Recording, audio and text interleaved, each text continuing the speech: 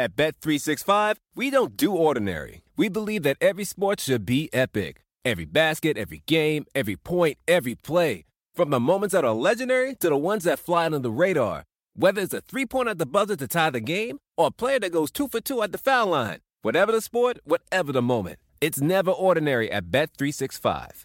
21 plus only. Must be present in Virginia. If you or someone you know has a gambling problem and wants help, call 1-800-GAMBLER. Terms and conditions apply.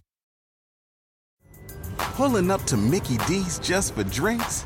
Oh yeah, that's me. Nothing extra, just perfection and a straw. Coming in hot for the coldest cups on the block. Because there are drinks. Then there are drinks from McDonald's. Mix things up with any size lemonade or sweet tea for $1.49. Perfect with our classic fries. Price and participation may vary. Cannot be combined with any other offer. Ba-da-ba-ba-ba.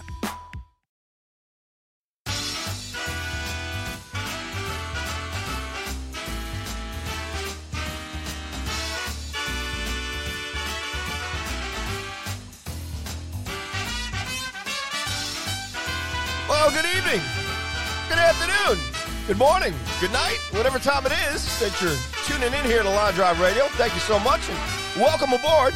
It's Friday edition, September 17th. Yours truly, Mr. Paul Cuthbert, holding down the elder board here in the great state of New York, on the longest of islands. And now it's time to bring my LDR teammate on, as always, from the great city of Chicago, out in the Midwest, Mr. Tab Bamford. Tab, how are you today, sir?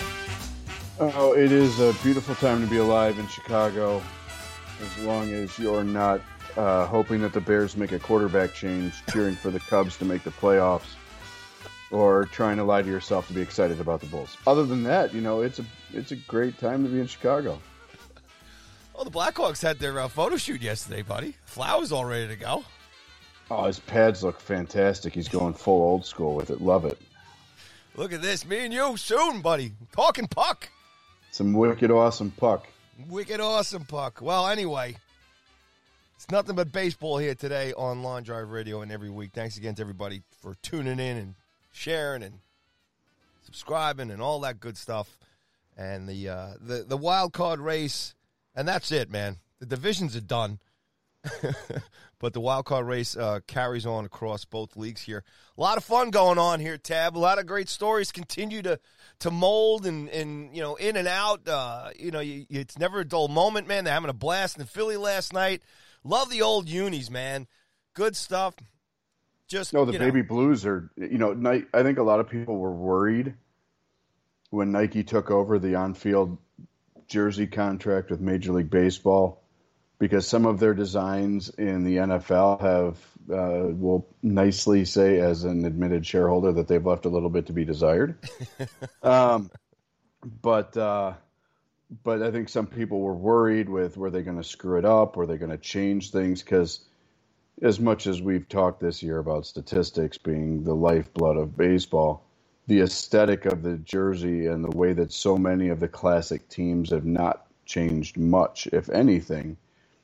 Some of the younger franchises are able to play with stuff and make changes, and nobody really cares. But, if you're going to put a swoosh on the front of the Yankees jersey, heaven help us. But one of the things that Nike did this year that I really, really love, and frankly, the kids love it, is baby blue is a hot color right now. And they've got the Cardinals wearing the old baby blue throwbacks. The Twins, I love the Twins baby blue throwbacks. The Phillies were in the baby blues last night. And again, not a good time to be a Cubs fan. Cubs go out and score 7 in the third. Ooh. Staked to a 7-0 lead after 2.5 and somehow find a way to lose 17-8. Ouch. I'm just glad the Eagles didn't go for a 2-point conversion. That would have cost a few people some money. But at least the Eagles covered the spread against the Bears last night. Oh my God. Unbelievable. What a show. Better offense in that game than the Giants and Washington football team. What a debacle that was. Yeah, well, that's most of the NFL, but that's another story for another podcast as far as football is that's concerned. A whole other 12-step program, Paulie. Yeah. We don't want to go there. Woohoo! All right, so I tell you what, let's just we'll take a quick run around the divisions here real quick and tie into some of our some of the headlines we want to kind of get into. But things changing, but it's going to be this tight here for the next couple of weeks. Obviously, Yankees last night. We'll start off in the LA East. Grabbing a game there with the Mets over the weekend, Shea Stadium, which was a hell of a series. Had a lot of there was some good stuff and bad stuff. As me as a Yankee fan, it just reinforced how much I can't stand the Mets and their organization. and I know we're going to talk about them in depth a little later on the program today, and I'll be looking forward to that. But anyway, the Yanks get out with the one win in the 3 games, and then they start off really well here against Baltimore. And then last night, just really tough to see them lose the game last night with the ghost runner. They had the chance there in the beginning. Guards was on there, couldn't bring them in. And, they were beat by some good old-fashioned baseball there with the bunt. Baltimore kind of gave it to them in old style last night. Yeah. And they lose the game, and now they're, half game out of the wild card just like that. Boom, after just hanging on to the spot here for a long time. It's not over, but, man, with the way the rest of the division's going here, this AL East is just going to be a lot of fun here the rest of the way. And of course, obviously, the rest of the wild card teams that are in the mix here in the American League. Yeah, and I mean, I think, first of all, going back to what you were saying about getting bit by small ball, I think what you're seeing around Major League Baseball as the 2021 season has progressed, as much as people say bunts are stupid, bunts are dead, small ball isn't efficient, and we've berated the true outcome obsession of Major League Baseball at length this season here on Line Drive Radio. You are seeing more teams being willing to move runners around and take a ball the other way. And the teams that are doing it in many regards are being successful doing it. The White Sox have plenty of power, but Tony La Russa is more than happy to bunt a guy over. Now, he had an opportunity to do it the other night and did not, but Baltimore being willing to move a guy over, I think you're starting to see that. We've seen San Francisco do it a lot this year. Mm-hmm. I mean, they do not have a murderer's row lineup like the Yankees, like the White Sox, like the Astros. But they have become, they have the best record in baseball because they manufacture enough runs that they score more than anybody else. And they're sitting 4 wins ahead of Tampa Bay right now. As the 2 likely 1 seeds, though the Dodgers have slid into the rearview mirror. But jumping back in, I love the small ball element. I think, putting the ball in motion, putting runners in motion, little stuff like that, that's what makes the game great. That's where the romance comes in, having to pay attention to more than the specific pitch to the man at the plate. That strategy, that intrigue is what makes baseball so much more than just a video game-like experience. And so I'm totally here for it. And if Baltimore can start moving guys around, that'll help them. But they've got some good – we've talked this year. Cedric Mullins is going to be a superstar, and they've got more coming. So that was a huge loss for the Yankees, who find themselves now in 4th place in the American League East at 17 games over 500. 4th place. At 17 games over 500. Yeah, we don't want to go there. What a time to be alive. It's crazy. Hey, look, real quick, I mean, it's been a while actually watching the Yanks here the last couple of weeks. They haven't had a lot of extra inning games. So watching last night, and I guess, you could tell me, but what the Orioles did last night, I mean, that's the recipe right there, right? Got your ghost runner on second, bunt him over. And you got, 2 outs to get a line drive or a deep fly out. Game's over. Yeah. Well, here's... Is everybody doing that? Because to me, it's like that's the script. Well, here's where the strategy starts to bite you in the ass. If you're the visiting team, the idea of it requiring 2 outs to score 1 run is less advantageous because theoretically the home team can do the same thing in the bottom half, and if they're able to manufacture 2 runs, you lose. Mm-hmm. And we've placed such an enormous value on individual outs. I mean, that's what dictates Tampa Bay's pitching strategy, that if you're the road team, you really want to play for multiple runs with the guy in second base and nobody out. So you don't see as many road teams, I think, trying to manufacture an individual run. And part of that, too, is just there aren't as the wealth of quality end-of-game pitching is not spread out very evenly around Major League Baseball. And so if you've already burned your closer trying to get to extra innings, or your closer didn't do it, and you've got to go to somebody that you don't trust 100%, you feel like one run might not be enough sometimes. And so burning 2 outs to get 1 run isn't ideal in the eyes of many. To me, the lead is the lead. And then you tell whoever's coming in to pitch the bottom of the 10th, 11th, whatever extra inning you're in, free baseball, to put their big boy pants on and go get you 3 outs without giving anything up. So, but I'm with you. A lead is a lead. Get the lead and then keep the lead and finish your job.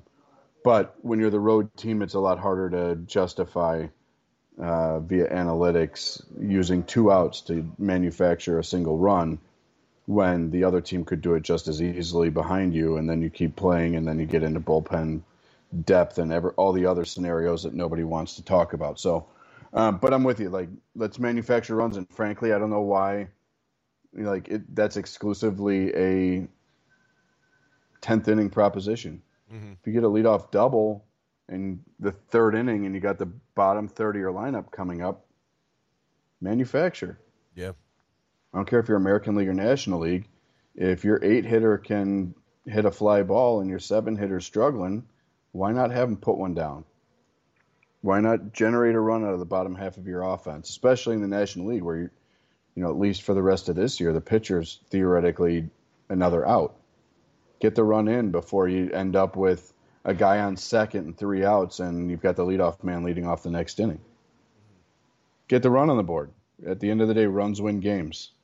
So, but yeah, I mean, Baltimore is playing with house money. They're working with a lot of young players and seeing what they've got. And so I think for them, it was, how do we play spoiler at this point? And the problem... They're doing a good job of it. They did it in the Bronx, too, a couple weeks ago. Problem for the Yankees is the Yankees and Red Sox have the same 4-6 record in their last 10 as the Orioles. And the reason that's a problem for the Yankees and Red Sox is the Toronto Blue Jays are 8-2 in their last 10. And I don't think anyone in the free world wants to match up with that offense. If you get a 1 game against them, I mean, knowing that we were going to break a few things down, I pulled the Blue Jays numbers just since the start of September. Yeah, let's do this, man. Okay. But let's spend some time throwing flowers at Toronto because, Canada. We led off talking hockey, so let's stick with Canada. Yeah, we were talking about the softie for the Heritage Classic that they would toss to as well. Oh, you're getting the JV Buffalo Sabres in an outdoor game in mid-March at 3 p.m. Good luck with that. Anyway, bunch of hosers and knobs. Toronto Blue Jays, again, this is just in the month of September. 15 games played. Everyone's talking about how Vladimir Guerrero Jr., who, by the way, no slouch, not diminishing this guy at all.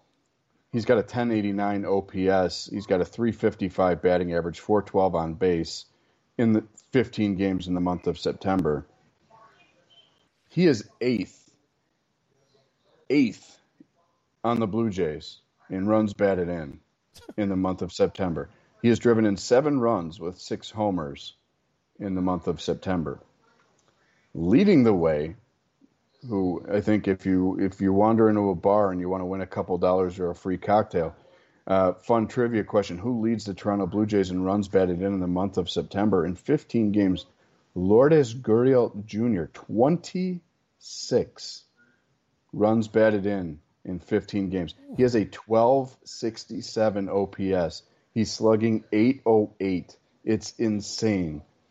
He's got 20 hits, 5 of them left the yard, 3 doubles, 2 triples. So 10 of his 20 hits have gone for extra bases. He's got as many walks as strikeouts. It's nuts. Marcus Semien and Teoscar Hernandez both with 17 runs batted in 15 games. So you got 3 guys in your lineup who are averaging better than a run batted in per game for the month. For a week, okay. Bo Bichette had 5 the other night. Cool. Like, that'll help bounce you for a little bit. But like, you look up and down their lineup, batting averages in 15 games in the month. Gurriel 385, Semien 300, Hernandez 400, Bo Bichette 350, Vladdy 355, Randall Grichuk, who's played 14 games, 382. And this is without George Springer being back at full strength, full speed. George Springer's played 11 games. He's got a 286 on base, batting 222.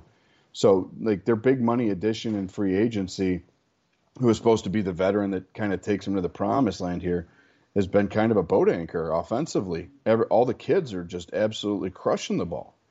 So, again, when you look at these standings and you start talking wild card in the American League, you're right. Like, the divisions are pretty much done in the American League. Houston sprinted out to a big enough lead that, Seattle's lost 2 in a row. Oakland won 2 in a row. So they're kind of flip-flopping where they are in second place in the American League West. They're both 3. Oakland right now, as we talk, 3 back. Seattle 4 back in the wild card standings.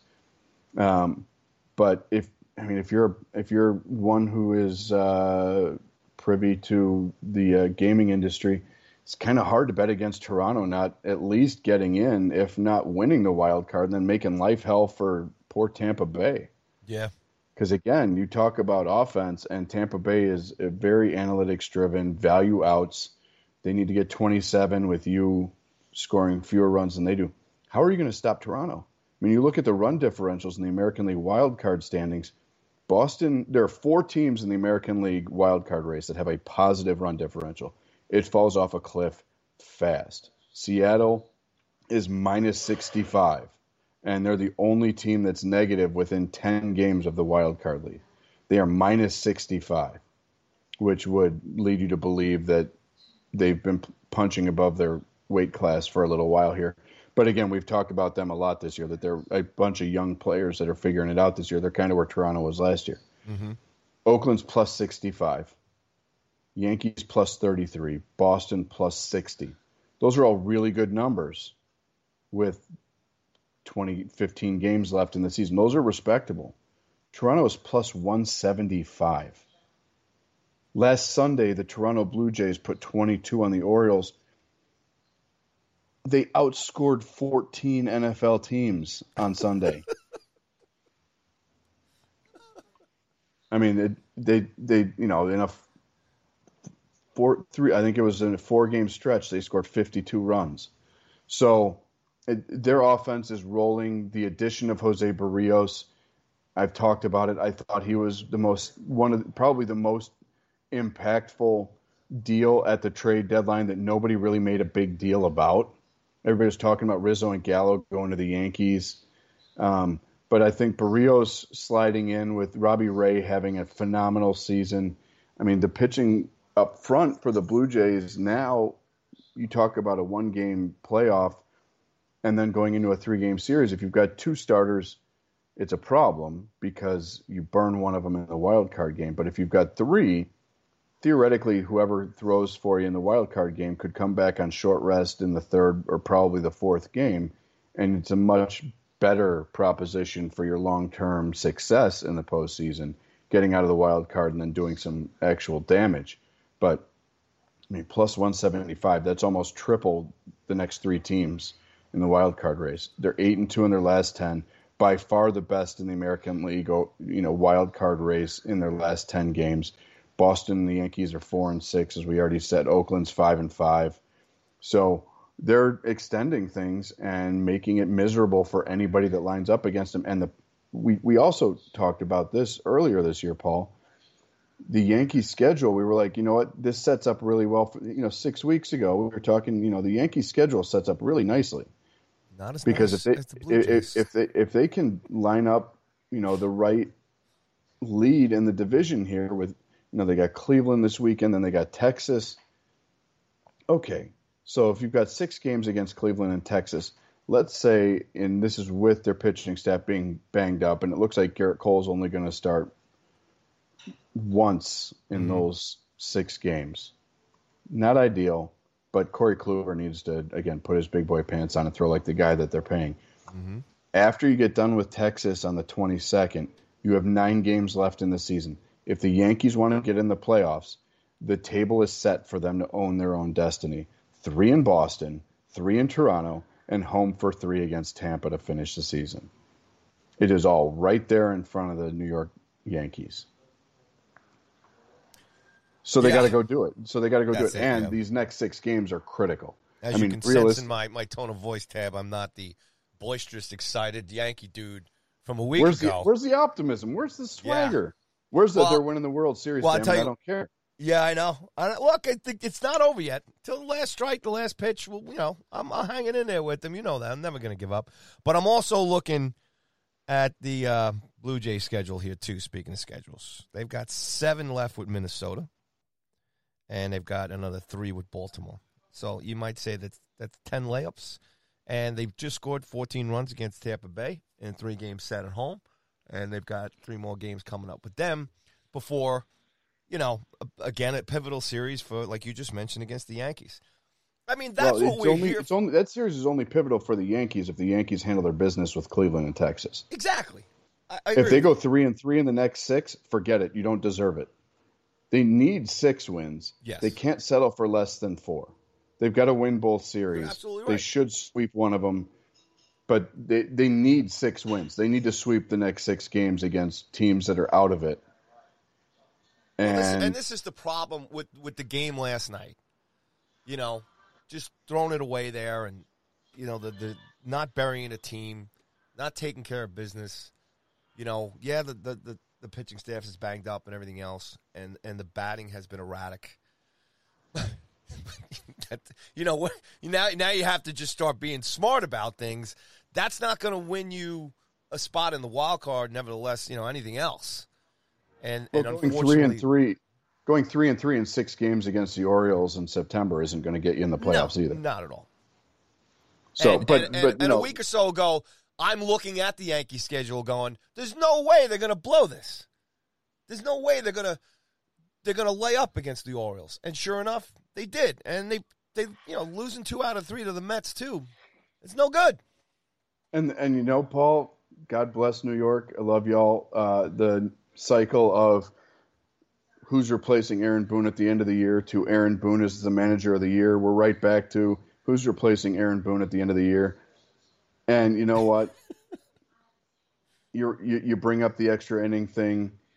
You don't have a lineup that's built to bunt a guy over. You have a lineup that's built to hit balls 500 feet. Mm-hmm.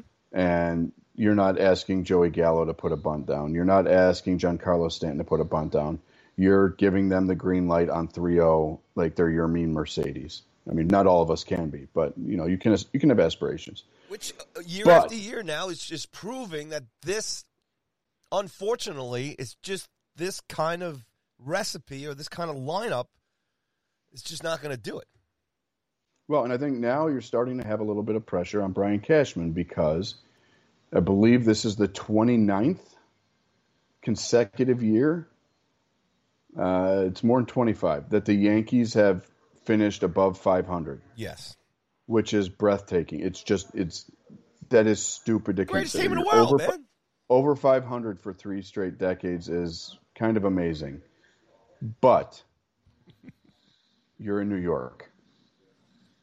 And the Yankees ownership, the fans, are not here for finishing above 500 every year. You're here for parades and jewelry being distributed. Yes. And winning 93 games and finishing 4th in the division, 93 games is respectable. It would have won you probably 2 other divisions. It doesn't mean a damn thing in New York. And everything is relative. And you could say that we were relatively successful compared to other teams that are in the playoffs. But getting a wild card berth ain't good enough for the New York Yankees. It's not. And you don't mortgage the level of prospects that they did at the deadline to go get Gallo and Rizzo. You're renting Rizzo to put a Band-Aid on a bullet hole and act like your pitching staff wasn't the problem in the first place. Mm-hmm. So, it'll be interesting, but I do have some solace, some hope for the Yankees, though most Yankees fans would say Kluber's on the bump tonight. Screw you, they're going to lose because Kluber sucks. But at home against Cleveland tonight, pitching is one of my favorite MLB Network analysts who shares a birthday with yours truly, February 4th.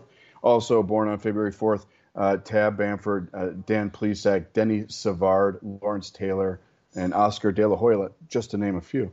Damn good day. All icons and me. Zach Plesac, Dan's nephew, is pitching for the Cleveland Indians tonight, who owns a pretty unique distinction in baseball history. They should have made a baseball card out of this. Maybe they will next year.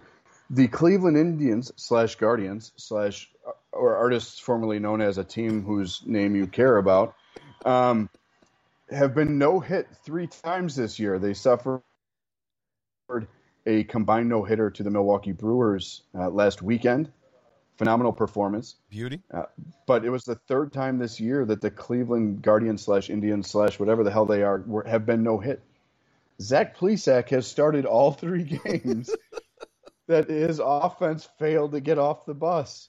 Which, if you're him and you're going to arbitration this winter and they're like, well, wins and losses, you can be like, we got no-hit 3 times, go to hell. What am I supposed to do? I can't throw a no-hitter every time out, and in 20% of my starts, my team got no hit. Give me the DH spot. Get me in there. Give me a bat. Yeah. Seriously. I would have bunted for a single. I can run. You let Lindor walk, and this is what I get. Unreal. So maybe Kluber dusts off a gamer. He's flirted with some intriguing things this year. There will be no no-hitter tonight. No. It's like not happening. I tell you, Kluber's going into a game here, and there's all sorts of fun with no hitters, and you're like, yeah, no, Kluber's going to get hit. He's going to get hit hard and frequently, and they're going to have to score runs. But you never know. Zach Plesac has, a little bit of a horseshoe lodged somewhere in his posterior area when it comes to getting no hit on the wrong side. So, no, it sets up. The good news for the Yankees is they've got 6 games against teams that they should beat, and then they own their destiny. True. On the road in Boston for 3 with the Sunday night game on the 26th of September. In Boston and then 3 in Toronto, their destiny is right there for them, and they're a half game out. And if not, behind Boston and Toronto, brutal road trip. And you know what? I think that the next 3 weeks will determine Aaron Boone's fate. I really do. I don't think the current generation of Steinbrenners have shown that they are nearly as trigger happy as the old man was. God bless him. He had no problem firing Billy Martin in the 3rd inning and putting him back in the dugout in the 7th. Good old days. Oh, can you imagine Twitter with Billy Martin and George Steinbrenner? Which we're going to talk about owners and Twitter a little bit later. We're going to get into owners being on Twitter a little later today. But looking forward holy cow, if George. He would have needed, I already referenced George Costanza. Costanza would have needed to take the phone away from him probably. But, the good news for the Yankees is that it's all right in front of them. And they've got a great opportunity here to get after it. The problem with the Yankees, and I ask you this as a Yankee fan, Paul, they're not catching Tampa, let's just put that one to bed. They're fighting for their wild card lives. Let's say the Yankees get in the wild card. I would confidently say that Garrett Cole is the best pitcher who would go in the wild card between Toronto, Boston, the Yankees, and let's include Oakland and Seattle just for craps and giggles here because they're still in the relative conversation within 4 games. Garrett Cole is the best pitcher who would throw in a wild card game. Chris Sale, obviously an argument there. But you go Garrett Cole in the wild card game. Let's say you somehow get out of the wild card game because Garrett Cole does what Garrett Cole does. What the hell do you do if you're the Yankees in the next series with Garrett Cole getting burned in the wild card? Well, first of all, you're incredibly lucky that you've even gotten past the wild card game, number one, or getting to it. Right. But, no, I firmly believe you got to pitch your best guy if he's available in that wild card game, because you got a 3 game. But then what do you do? I mean, obviously they've got questions about Aroldis. All right, so what you do is a lot to be desired. Well, what you do is you take a look at the body of the work for the season. I mean, you just talk about how good the Yankees would be in any other division across the league, right? So you take this body of work. If they get into that wild card game, depending on who they play, and if Cole's available, if it's me, I'm pitching him to get to the next round. And then you've got 3 games to mess around with. You could get a rain washout. You could get an extra day. Anything could happen. You win the first game, you kind of breathe a little bit. But you have to get to that series. Who pitches game 2? Doesn't matter. I'll start Chapman as far as I'm concerned. Oh, you're going full Joe Madden and telling him to go get you 7, huh? Why not? At that point, You make a very good point. But I wonder openly here, with the current state of affairs with the Yankees pitching staff, with injuries really wreaking havoc, and I think that's where I say, running Aaron Boone, maybe we don't, throw the baby out with the bathwater here, because I'm not sure that I would put absolutely everything on his shoulders, because when Garrett Cole's the only starting pitcher that you really have left that you trust, it's kind of, what are we doing here? Well, then, because now we're... But if you've got to burn, it feels like a win-to-lose proposition for the New York Yankees if they've got to burn Garrett Cole in the wild card. I mean, look. Well, Ted, then you're going with the lineup that we just talked about, right? So they can't play the small ball, whatever. They can't play that kind of game. Then you're going with the army that you have at the plate. That's what you got to do. You win that wild card game, you get into that 3-game series, and you just throw everything at them. I mean, come on, look at this lineup. You're just going to club. That's what you got, Gallo and Rizzo. Yeah, just freaking. You got to crush the ball, get 9-11 runs to help whoever you got going here. I mean, at that point, that's what you're doing. So let's just go with this, a little bit here. The 3 guys who, in my mind, would be your options to start game 1 of a division series, assuming Garrett Cole gets you out of the wild card. Nestor Cortez. Love Nestor. And by the way, I don't know when they brought, mustache, lip sweater. The mustache is the whole thing. It's the best. When did they make lip sweaters an option for Yankees? I thought you had to be clean. You got Nestor Cortez, Jordan Montgomery, or Luis Gil. I think it's his good luck charm. That's why they're not shaving it off, man. Oh, no. It's like Super Mario out there, brother. I love it. And you know what? Look, he's thrown pretty well. But that's where my concern starts to creep in is Kluber has shown that I don't think you can trust him a whole lot. He's given up 6 earned runs in 7 2/3 in September. I would think that, Gil started out great. He had a rough go in his last start. I would think Cortez is probably your game 1 starter if you get out of it. So, the big. But if I gotta go pitch for him, I'll go do it. If that's the case. I mean, Andrew Heaney shouldn't even be on the playoff roster. Taillon going down hurts. For me, the biggest loss to that entire pitching staff was when Loaisiga went on the shelf, because he actually gave you a second option in the 9th inning. He was throwing lights out. And if you're going to go opener, he would be a guy who's been a starter in the past, who I would say, go get me 2 innings, kid, because he pitched that well. But, I mean, you've got some really young names. You've got some old guys who aren't getting it done. You look at the stats page in September for the Yankees, and outside of Garrett Cole, okay, so again, and this is all hypothetical, obviously. Yanks win the wild card with Garrett Cole. They get into the next round. They get into the next series. You're talking about Aaron Boone here, if this is his scene, whatever. And as far as I'm concerned, in that 3-game series, too, if you got to piecemeal this thing in, send a guy in for 2 innings, send a guy in 3, at that point, it just doesn't goddamn matter. You're at that point, the Yankees are in a situation, unfortunately, with everything that's going on this year, and as far as their schedule is concerned, and like I said, the big point is the pitching has been decimating. They don't have the guns. So what you do have is you have this arsenal of a lineup, and these guys basically have to step up, and that's been the issue with this team. This team really isn't any different over the last 5-6 seasons. It's the same guys back there, outside. Like I miss Didi so much as far as what he brought to the team and chipping away at some small ball. I mean, they miss those kind of guys on the team to kind of mix it up a little bit. With a guy like DJ LeMayo and everything else.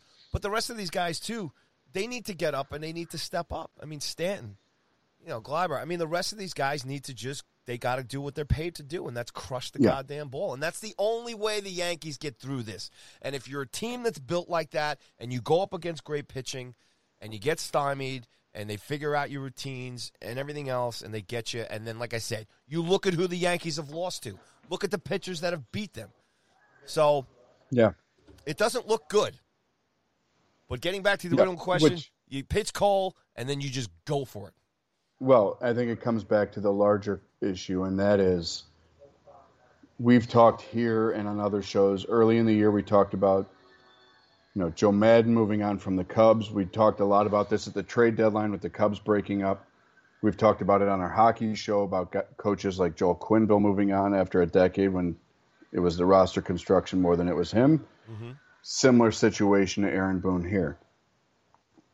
There's a shelf life for people in professional sports where you can be really good for a really long time, but at some point you need a fresh face, you need a fresh voice, you need a fresh vision to have the culture move forward. And I think we've reached a place now where you have to ask questions about what the realistic shelf life is for Brian Cashman running the ship in New York. Because they have mortgaged pitching in deals a lot. They've been playing to win, understandably, a lot. But they are financially invested heavily in Garrett Cole and nothing else from a pitching perspective. Aroldis is getting some bread, but they're a one-man band from a pitching staff perspective. Jameson Taillon was let's see what we can get out of this guy. And I think he was a terrific surprise this year. But 2 former Pirates, good for them. But I do wonder, what is the realistic shelf life for Brian Cashman? And is there a time, and I don't think he gets fired, I think he walks off into the sunset on his own terms because of the body of work that he's done for the Steinbrenner family and the Yankees faithful. But at what point do you need a fresh voice and a fresh vision? Because I don't think Aaron Boone has been the problem.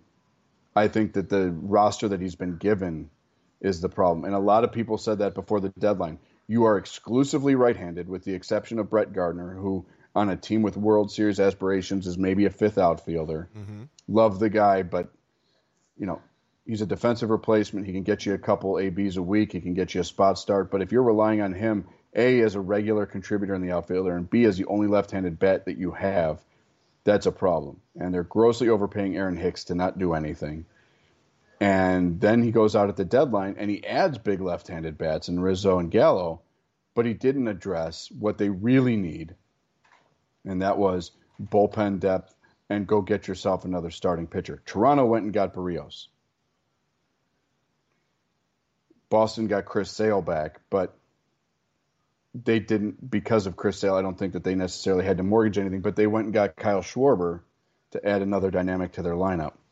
My question is, at what point do you have to have a conversation about Brian Cashman using the financial resources that he has and the prospect depth in the organization, which, by the way, Baseball America just updated their top 100 earlier this week, and the Yankees have 3 out of the top 100 prospects. And they mortgaged some pretty good capital to go get Rizzo and Gallo at the deadline. So you're not talking about like Baltimore or Detroit where you've got like a half dozen of the top 100 and you're going to be there soon. You're a team that's in your window. You're spending money telling people you're in your window, but you have to supplement that from inside, and they have not done that adequately in recent years. And frankly, they've had guys come up that were a flash in the pan early and have disappointed at the major league level. the continual development and the continued improvement of young players, and I'm looking specifically at Gleyber Torres and Gary Sanchez, has been a massive disappointment. Yes, it has.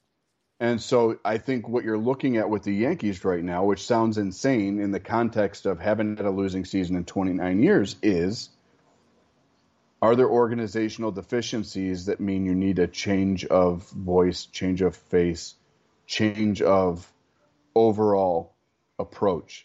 And I think the Yankees are there right now. I think that's where the Yankees are at. You don't roll off 13 in a row and then somehow find yourself out of the wild card. I mean, they were 4 weeks ago.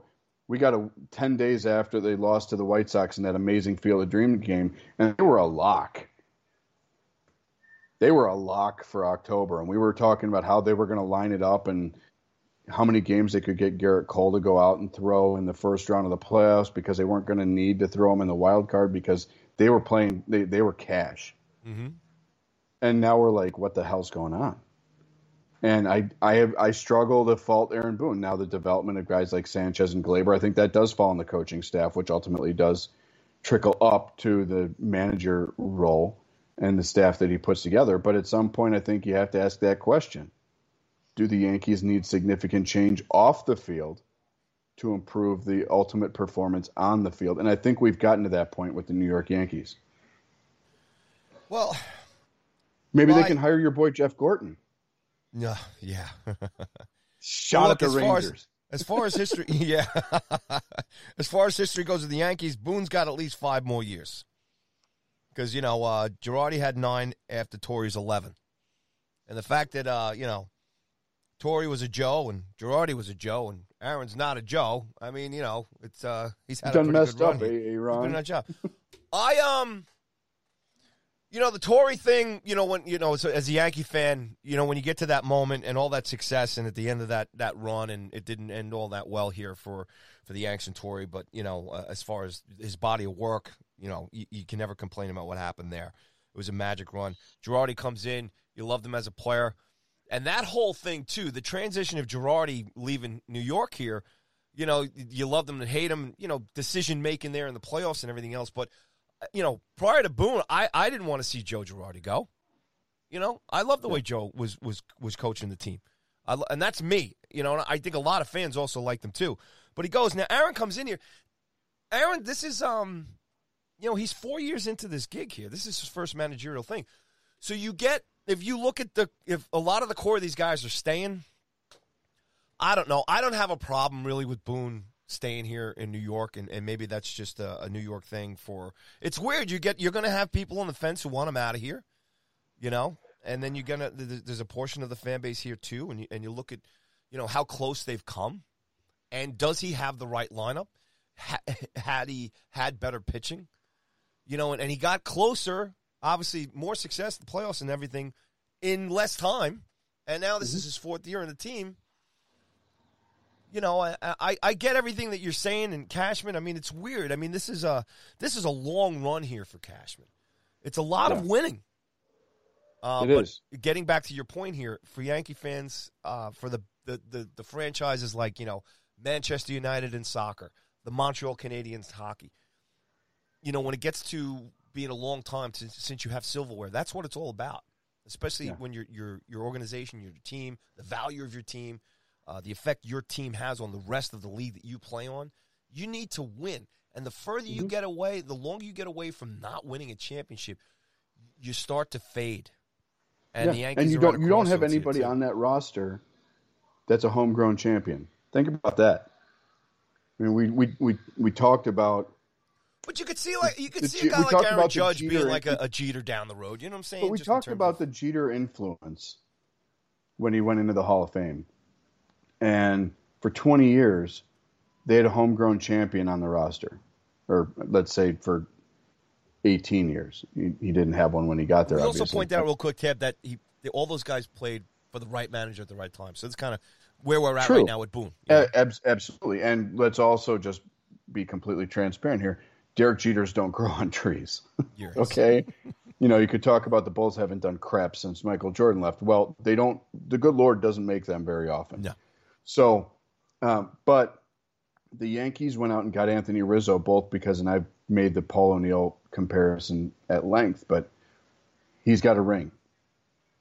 And so when it's been 2 decades plus since the Yankees went out and had to find people outside the organization to show the homegrown talent how to win. Mm-hmm.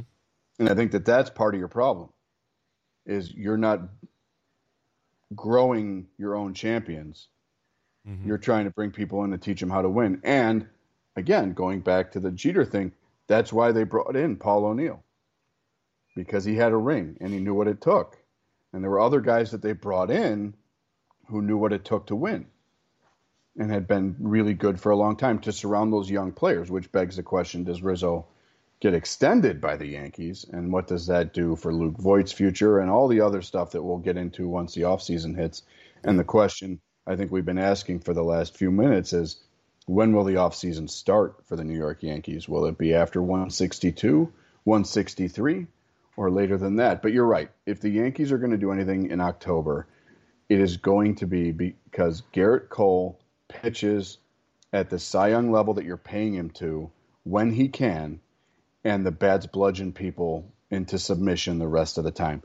And I think the really scary proposition for the Yankees right now is, if outscoring your opponent is how you're going to try to win the wild card, and the wild card is Toronto, they're not doing it the way Toronto's doing it right now. Yeah. I mean, that might be that might be an NFL score. Yeah. And that's how, there's no other way. Yeah. And Toronto's going to have a pitcher go out there who has just as much a right to be throwing postseason baseball, whether it's Ray or Barrios or Ryu. Blue Jays are going to have a legit pitcher on the mound there too. If it's Boston and New York and you get Garrett Cole, Chris Sale in the wild card, whatever TV network airs that is going to just go play the Powerball tonight, because that's the kind of Boston, New York, and you've got Chris Sale and Garrett Cole. One game means everything. Forget it.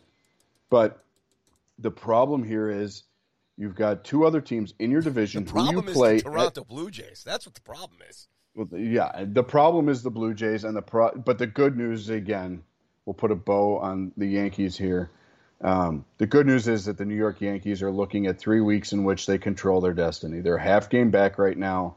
They've got 6 games that they should win coming up. And then they've got 3 in Boston, 3 in Toronto, and they finish the year with the Rays. They control their destiny.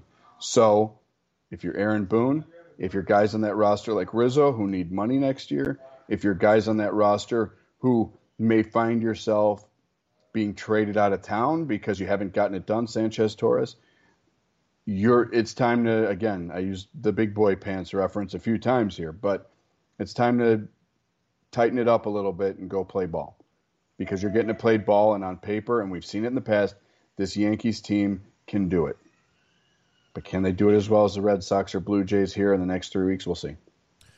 We certainly will. We will see indeed. Lots to come up here. So before we break for the good and the bad here, let's just scoot over to the National League real quick here.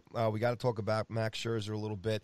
Dodgers and the Giants are in. They are the first teams in the league here with the X's next to their names.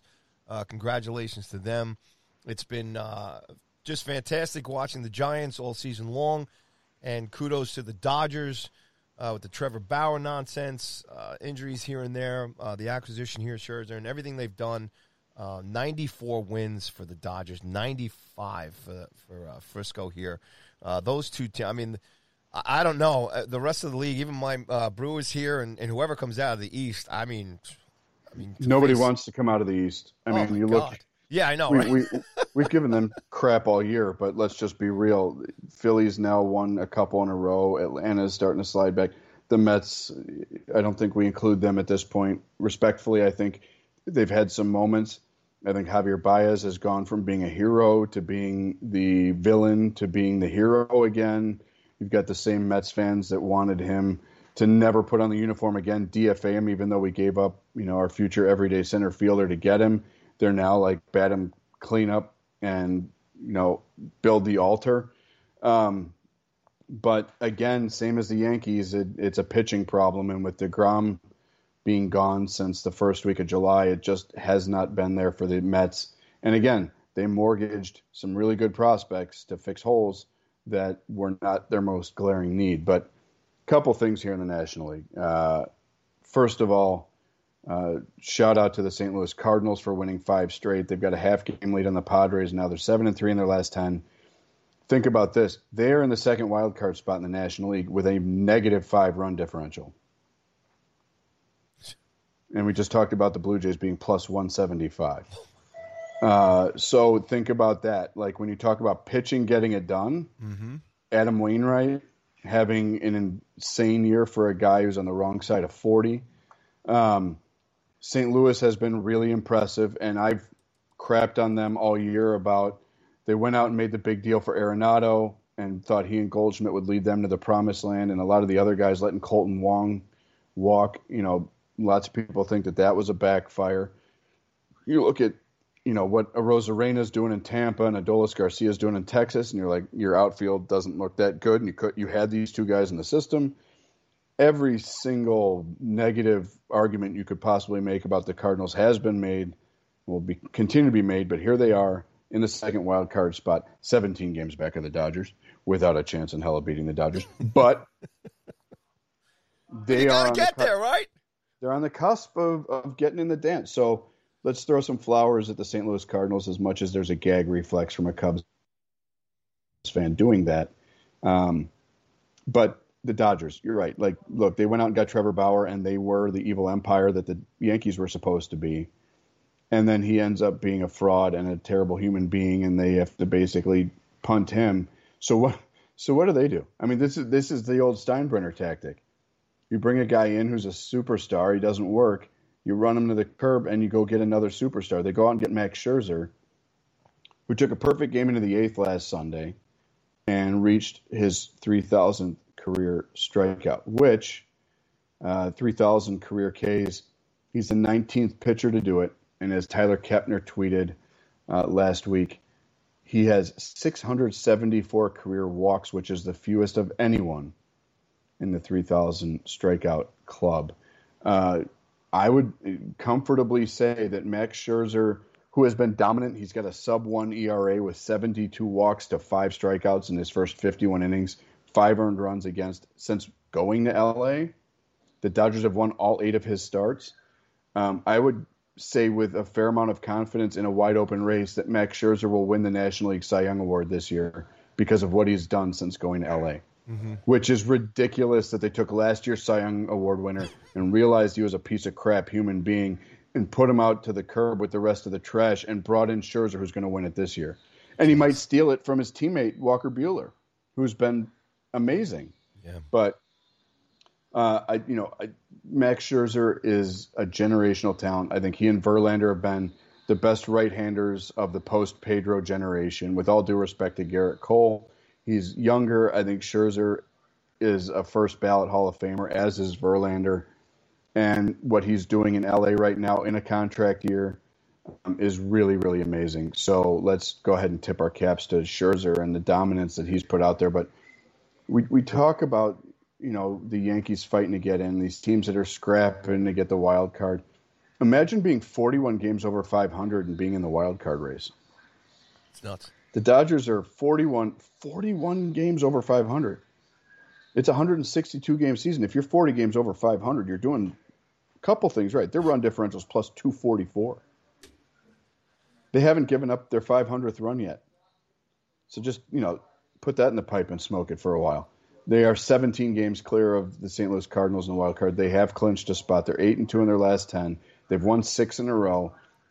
But again, Giants have lost a couple in a row here, but they're still 8-2 in their last 10. And the Dodgers are basically breaking even, treading water.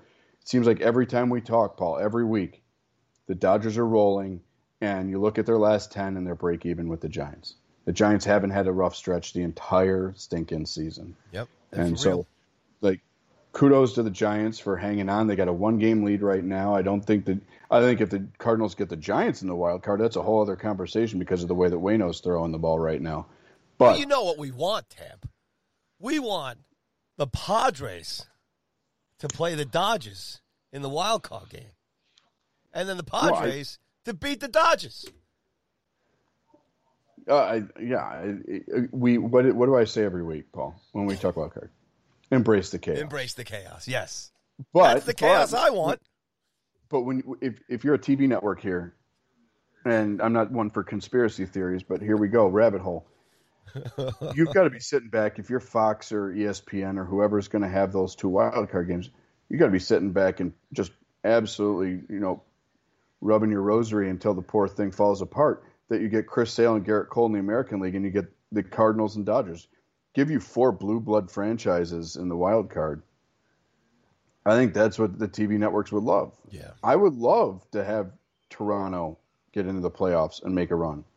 It's a great sports town. It's a fun team. It's a young team. They're going to make life hell for Tampa and the Red Sox and the Yankees for probably the next 5 to 7 years because of the youth that they've got. And then the complete opposite end of the coin is the Cardinals, who are relying on a 40-year-old pitcher and Yadier Molina at the end of the rope here. I mean, it's Yadi has already said last year's his last season.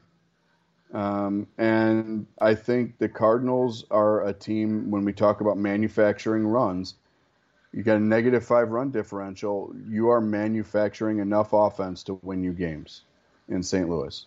Goldschmidt and Arenado are both playing at incredibly solid levels. But I think if you're the Cardinals, you would prefer the Giants. But I think if you can get Red Sox, Yankees, Cardinals, Dodgers, you've got 4 blue blood teams with great, passionate fan bases going to work on each other in a 1-game means everything scenario, and that would be great. But I'm rooting for Toronto because I love them. I think the Dodgers are primed to do some real damage here. And I think if you can get Dodgers, Giants in the first full round of the divisional playoffs, that sets up for just incredible theater because obviously the fans hate each other. You got Chris Bryant in a walk year as a storyline. You got Scherzer in a walk year as the other storyline. Seager, the World Series MVP, is out at the end of this year, Yankees. And, you've got all sorts of stuff going on here. And we've talked about this. A lot of people crap on Bud Selig's tenure because of steroids, but bringing in the wild card, we are talking about 4 to 6 teams in both leagues right now having a fighter's chance of a playoff berth on the 17th of September, when 5 of the 6 divisions are in the books, pretty much. Yeah. The only one that's not decided is the National League East because it's just a smoldering dumpster at this point. They all suck. Yeah, it's so bad. The Braves would be the 3rd team in the wild card race in the National League, but here they are with the Division League. This is what makes baseball so much fun, and these conversations would not be happening right now if Bud Selig hadn't put the wild card in after the lockout. So, tip of the cap to Selig. He did a lot financially for the league, and one of the big financial booms that the league enjoyed was adding the wild card in this year as much as maybe any year. You've got blue blood teams, you've got big rivalries, you've got incredible storylines, you've got young performers like Vladdy chasing a Triple Crown in the midst of all of this, and it just sets up for a really exciting 3 weeks of baseball to finish a regular season that, knock on wood, we've had some COVID issues, but no shutdowns, no games missed. So Major League Baseball is going to pull off a full marathon this year with everything going on outside of the game. And they're hoping to have full houses for the postseason. So it'll be fun. And I'm really looking forward to see who we ultimately get in those wild card games and how those matchups shape up, because we've got a lot of fun to talk about here as we get into October. Absolutely, no doubt about it. We are here for it. Okay, we're going to take a quick break for sponsors. And when we come back, we'll do the good and the bad. And then get out your pens and papers. The Tabs Fantasy Ad of the Week. You listen to Line Drive Radio right here on the Revolver Podcast Network. Be right back.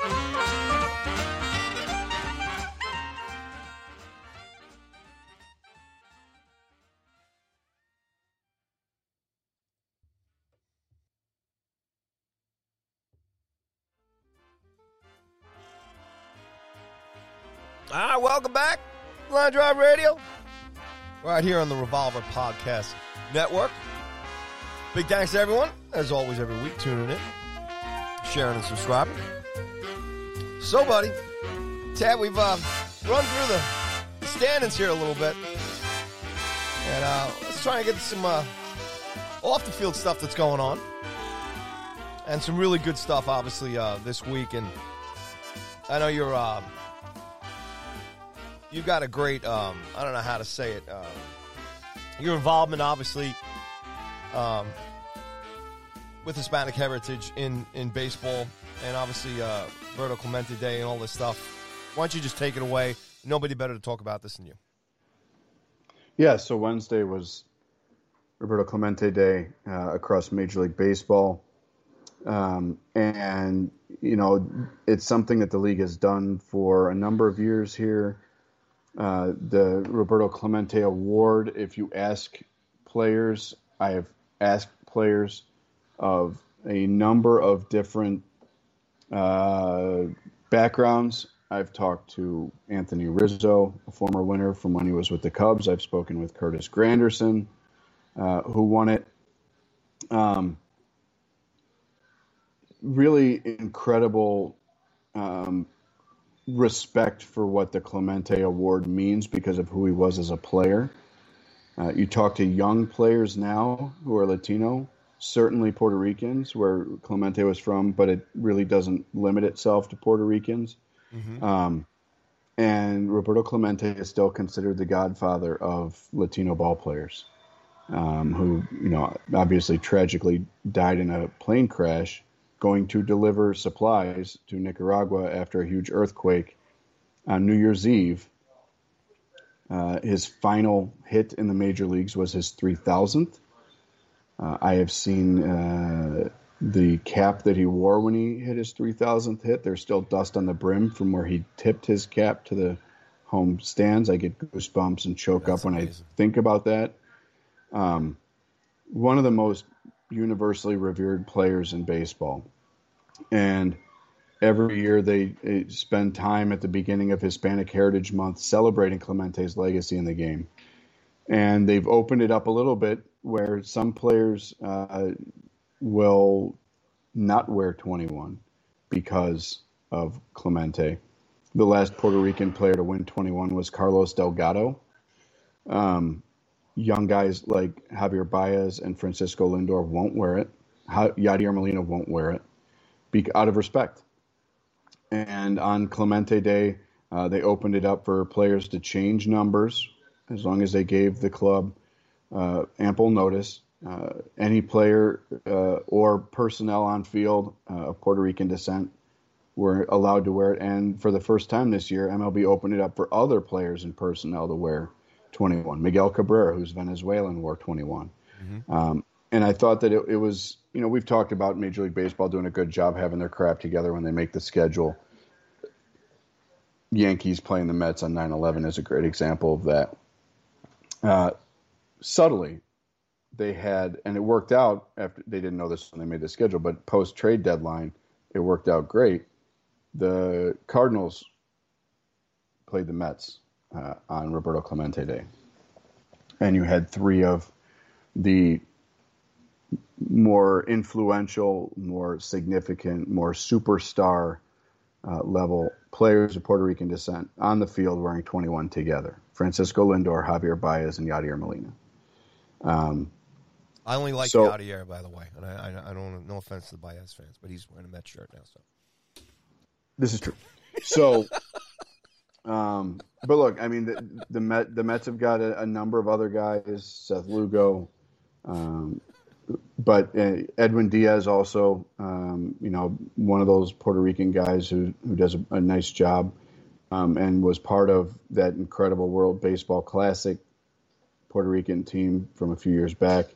But I think Major League Baseball did a great job this year of honoring Clemente's legacy, talking about what he was as more than a player, an advocate for the game, an advocate for social equity, very outspoken. In fact, Major League Baseball postponed opening day once, and it was because Roberto Clemente said, a Puerto Rican, that they shouldn't take the field on the day of Martin Luther King Jr.'s funeral. And his teammates got behind him, and they ended up banging the entire day and pushing it back out of respect. And that was largely because of the influence of Roberto Clemente, an incredible humanitarian. And the entire Pirates team had 21 on, not because of their win percentage being 210 this year, but because of Roberto Clemente. The right field wall where he played for Pittsburgh, obviously not in the new ballpark, is 21 feet tall because of Clemente. One of the more beautiful statues you'll see outside of any ballpark is Clemente in Pittsburgh. But I think Major League Baseball did a really nice job honoring Clemente's legacy this year, which leads me to a big question, the big question of the day for you, Paul. Major League Baseball has retired number 42 across the league to honor Jackie Robinson and what he meant. Should Major League Baseball retire number 21 across the board because of Roberto Clemente's significance as a player and humanitarian and what he means to the larger legacy? He was the first Latino to go into the Baseball Hall of Fame. He was inducted. They waived the 5-year waiting period and inducted him posthumously after the plane crash. But I ask you, Paul, should Major League Baseball retire 21 across the board to honor Clemente and take it out of circulation? The only two numbers that have been taken fully out of circulation in professional sports are 42 for Jackie Robinson in baseball, 99 for Wayne Gretzky in hockey. Should baseball take 21 out of circulation? You're asking me? 100%. Absolutely. Absolutely. For, you talk about what this guy did just for baseball and the way he carried himself. But, I don't know if a lot of people know that, he enlisted in the United States Marine Corps, too. Yep. And he's also in the Marine Corps Hall of Fame as well, too. Yep. So he served, enlisted in 58, 59, and he served during off seasons through 1964. And he's just, you put him up there. This has happened a couple of times on this show with certain guys getting acknowledged. What is taking so goddamn long? Please. Yeah. Explain to me. Look, answer me that. I'll riddle you this, and you answer me that. What is taking it so long for Roberto Clemente's number to be retired? Honestly, I think it is. And look, there have been other significant players in recent history who have worn 21. I always laugh that Jason Marquis wore 21 for the Cubs. Nobody pitchered. Okay, at times during his career. But he wore 21 for the Cubs and served up Sammy Sosa's 600th home run after Sammy got unceremoniously punted out of Chicago. Sammy Sosa wore 21 for the Cubs. And there have been other players who have worn 21. It took them forever to take 42 out of circulation. The last active player to wear 42 on a daily basis was Mariano Rivera. And he was grandfathered in. They said if you were already wearing 42, you could keep it. Before him, the last player was Mo Vaughn. Look, I think this is a moment in time where the year is 21. So let's just go with that whole motif, if you will. Mm-hmm. But what Major League Baseball has struggled to acknowledge, and they're doing a much better job of now, and part of that's because of external pressure and internal pressure. But what baseball needs to acknowledge is, and I've said this on the show before, baseball is the America's pastime, plural. Move that apostrophe back behind the S. It is not America's pastime owned by the United States. It is the pastime of the Americas, plural. And you look at the influence of Latin America on Major League Baseball today, almost a third of the players on opening day rosters were from Latin America. Almost half of I think a little over half of minor league baseball players, now that they've shrunk the number of teams, are of Latin American descent. I think now is the time that they take 21 out of circulation. It's way overdue, but I think it would be a step in good faith from Major League Baseball to acknowledge the influence and impact that Latin American players have on the game and permanently recognize, still, even with what Miguel Cabrera is doing, what Albert Pujols is doing. I've asked Pujols about Clemente, and he'll tell you point blank, Clemente is the greatest Latino that ever played the game at the major league level. when you consider that the road that Latinos had to walk to get to Major League Baseball. Look, Latin American players have been in baseball for 100 years. They were influencing Major League Baseball well before we allowed African American players to get in. The Black Sox scandal is more than 100 years old, and one of the starters for Cincinnati in that series was from Cuba. But if you were Latino and you wanted to play baseball in the United States, they would literally take out a color swatch like you get at the depot when you're buying paint. And if your skin tone fell too far on the sheet, you had to go to the Negro Leagues. No thanks. And that's why some of the greatest Latino players of previous generations did not play Major League Baseball. Orlando Cepeda's father may have been better than Cha-Cha. And he never came over. Great nickname. So vastly underused. And I really hope for continued improved health for Orlando Cepeda because he's an incredible person. But his father was a phenomenal baseball player who was told he'd have to go to the Negro Leagues, and he said, screw that. I'm not here for being treated as a second-class person. I'll stay where I am. Thank you very much.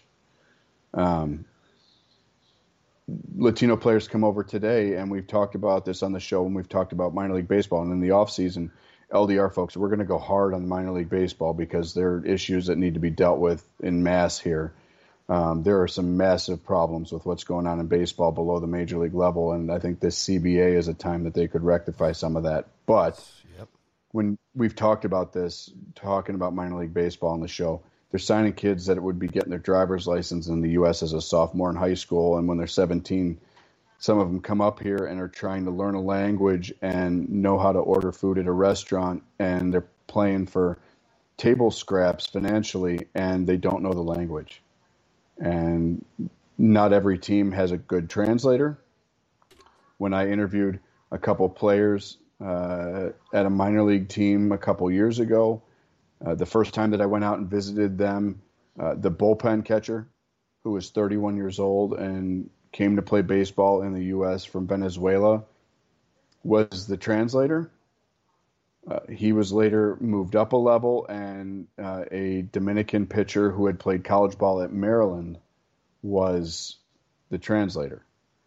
But that club had one of their front office officials' wives, and I'm not going to say the team because this was all, off the record because I didn't want to make a big deal out of it, but it's worth making a big deal out of it.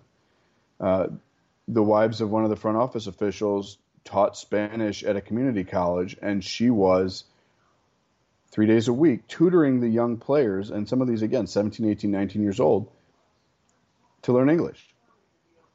So you're learning the language of your teammates, and communication is with signs, and you're hoping that the bullpen catcher can discern if you're supposed to bunt or hit it the other way or what when you have your meetings before the game. The road for Latinos to the majors is a lot harder than a lot of people give it credit for, still to this day. And I would say without exception, whether you're a 19-year-old or in the case of Pujols and Cabrera, having been in the majors for almost 20 years, you view Clemente as the godfather. And when you start talking about Mount Rushmores, we did this with Jeter when he went in the Hall of Fame of the Yankees. Is Jeter even on the Mount Rushmore for the Yankees? Their history's deep enough that you could actually make a case that Jeter's not on the Mount Rushmore for the New York Yankees. There's no question with Latino history. It's who are the three guys up there with Roberto Clemente? Whether you're 17 years old or 42 years old, he's the guy. And it doesn't matter if you are Yadier Molina from Puerto Rico or Anthony Rizzo from Florida or Curtis Granderson from Chicago. I've talked to Latino guys, I've talked to white guys, I've talked to black guys, and every single one of them will tell you, without batting an eye, that Roberto Clemente's legacy and that award, because of what it means for what you do away from the field, means more than MVP, Cy Young. Obviously, there aren't the financial ramifications that the individual hardware carries with MVPs and Cy Youngs and all of that. But when they talk about what they cherish most from their career, it's the Clemente Award. And if that award unanimously means that much to the players, no matter where they were born, no matter where they grew up, no matter what socioeconomic background they have, if everyone in baseball recognizes the legacy of this man as a trailblazer for Latinos and what he was as a person, I think it's worth taking 21 out of distribution permanently. And I think most players would very happily, if they're wearing 21 now, trade it in. Robinson Cano, when he wasn't suspended for cheating, wore 24 because his first name was Robinson for Jackie Robinson, and he couldn't wear 42, so he wore 24. Why do you think Lindor wears 12? Mm-hmm. I think the fact that no Puerto Ricans since Carlos Delgado, who, again, a highly esteemed fringe Hall of Fame level producer, MVP guy, was the last Puerto Rican to wear 21 speaks volumes. And I think Major League Baseball should just say, you know what? We're going to have two numbers. Maybe 21 being half of 42 has some level of symbolism there, but I would take 21 off the table. And I think the Players Association would be completely behind it. And I think it would really go a long way in Major League Baseball's long overdue recognition of the influence that Latin American-born players have on Major League Baseball, because they have not done a good enough job recognizing it. You've started to see them integrated more into what Major League Baseball does from a marketing standpoint.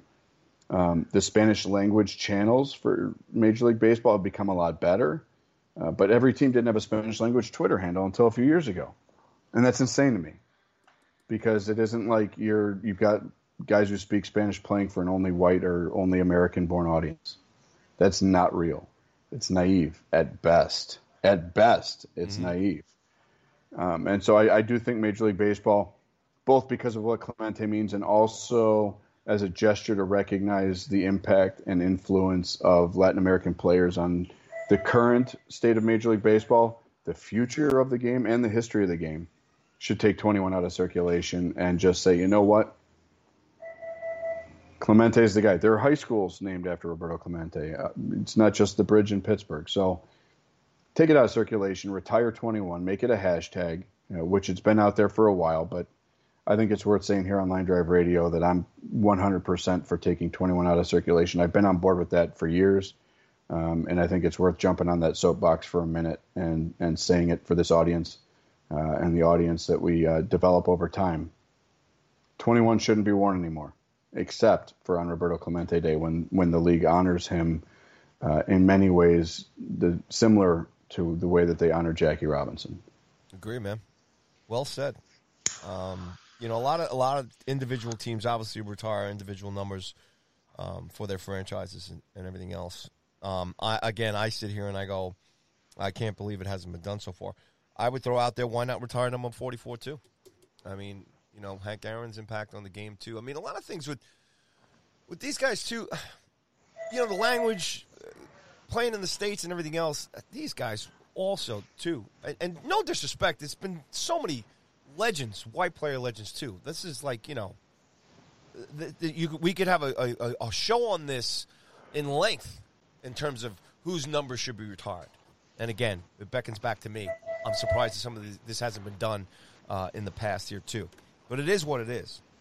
But these guys dealt with a lot of racism, a lot of barriers.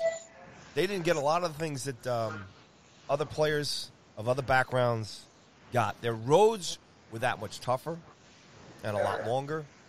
And for them to come out on the other side of it, and then again, like I said, like a guy like Roberto Clemente giving back to his community and everything else, to me, like I said, this is just a no-brainer, and I sit here in shock going, why hasn't this happened already? So. Yeah, and, I'll just be fully transparent here, Paul. Like, we're both a couple white dudes from New York and Chicagoland, and I've been very fortunate professionally to be able to very intentionally work hard to get to know players, former players, managers, coaches, team staff, and really dig in on kind of what makes them tick and get to know their stories. And I think one thing that, even though media has become so much more overwhelming and there's so many places that you can go to talk about sports and so many places you can go read stuff, a lot of it's rumor mill. And when we get into the bad, we'll dive into the negative side of the rumor mill. But I think really finding out what makes these guys tick, where they came from, what they're about. I don't care if you're, a kid from the suburbs. I don't care if you're a kid from the inner city. I don't care if you're a kid from the Dominican or Puerto Rico. Everybody has a story on how they got there. And you're right. For a lot of these guys, it's a hell of a lot harder to get to where they are. I think back to, the late Jose Fernandez with the Miami Marlins and the fact that he had to try and get out of Cuba 3 times before he successfully got to Florida. And the stories about him, you talk about some of the other guys that have tried to get out of Cuba and the stories about Yasiel Puig and Jose Abreu and what they went through trying to get out of Cuba, being smuggled across the border in the trunk of a car and eating their passports so that nobody knew who they were in case they got caught. We don't talk enough about the stories behind players because I think the legacy, and I'm so thankful. It sucks that it didn't happen as much until after he passed. But I'm so thankful that more people spent time talking about Henry Aaron's path and what he put up with after he passed than just the fact that he should still be the rightful home run champion in the history of baseball. And the way that race transcends sports. I spent some time working with the Tennis Hall of Fame a few years back, and I played tennis for a number of years and was pretty good at it. Pump the tires a little here, but walking through there, I grew up in the early '90s, so seeing the stuff from Agassi and Sampras and a little bit of the McEnroe and Connor stuff was great because I was a huge Agassi guy growing up. But the artifact that set me back and had the most impact on me was a telegram that was tucked away in a corner on a pedestal on the second floor of the museum. No fanfare, just a little slip of paper on a pedestal. On the back of the pedestal, I might add. There were 2 or 3 other things on that pedestal that you could go look at. Telegram. It was from Jackie Robinson to the military base where Arthur Ashe was stationed after he won the U.S. Open, congratulating him for being the first black man to win a major championship. And when you consider the camaraderie that those two had, tennis and baseball, and the fact that Ashe came so much after when Jackie's baseball career had come to a close, and the camaraderie that these guys have. And when you go to the Baseball Hall of Fame and when you talk to Hall of Famers, we watch the induction ceremony and you hear Larry Walker and Derek Jeter talk about being part of this fraternity. There aren't many Latinos in the Hall of Fame. And when you see the reverence that Pedro Martinez has for Juan Marichal, and when you see the reverence that other players have for Orlando Cepeda and Tony, and when you hear them tell stories about what these guys mean and the way that other Hall of Famers, one of the things that they talked about when Phil Niekro passed was that he would go and sit in what they called the Latin corner, where the Latino guys in the Hall of Fame would sit in the hotel where all the players stay. He would go rap with them and listen to their stories and play music with them. And, you're going to see more of that now. The ballot, again, we talk about the influence of Latino players. The ballot's going to become increasingly Latino. David Ortiz is on the ballot for the first time next year. Mariano Rivera gets in, and he talks about the reverence that he views these other Latino players who came before him have. Even guys who aren't in the Hall of Fame, when we talk about injustices, how the hell is Luis Tiant not in the Hall of Fame? That's a whole other soapbox for another time. Tiant should have been in a long frickin' time ago. So should Minnie Minoso. But the reverence that they have for each other and the reverence that other guys have, and the players who are socially aware enough to go ask their stories and develop relationships over time is really special. And, I feel incredibly fortunate that I've been able to spend time speaking with a lot of these folks and getting to know them a little bit. And, I've been able to spend time with Roberto Clemente's sons and the work that they're doing to prolong their father's legacy, 50 years after he passed. and what they do with their foundation to help support education in Puerto Rico, and the work that they've done since the hurricane has been really exceptional. And a lot of the money that they raise around the Clemente Award goes to help support that. But we need to talk more about the individual stories to fully appreciate what a lot of these guys have gone through and are still going through.